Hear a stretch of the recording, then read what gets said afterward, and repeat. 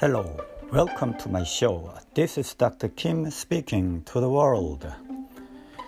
I can't imagine that we have thus come a long way since we started online teaching, and I can't imagine how I have walked this way.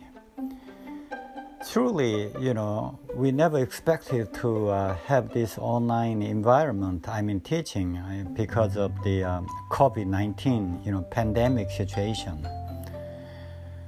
What COVID-19 has given me so far in terms of teaching is ineffable. I'm still processing my experience with students, faculty, and myself. The bottom line is that the virtual teaching cannot replace face-to-face meetings. However, one good thing is I may run a full or online hybrid courses easily or comfortably in the future. If I'm asked to, if I have to, I can run, online courses anytime. That's really a good thing. I feel very confident. Because I learned, lots of good things about online technology, such as, online meetings and podcasting and blog posting, and also PowerPoint with audio narrations. One thing I tell you, I really enjoyed making podcasting myself. I didn't know that whether podcasts were really useful in this environment, but I experimented successfully. My students loved listening to these podcasts. It's easy to make it. I have an app. I can just spontaneously making from my smartphone.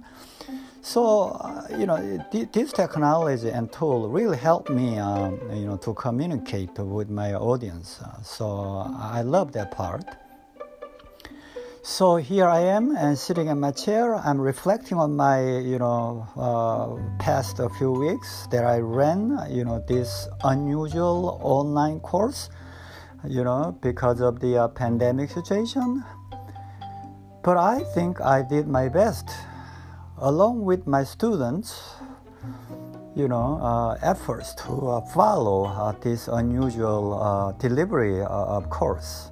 So I really thank all my students for their, hard work.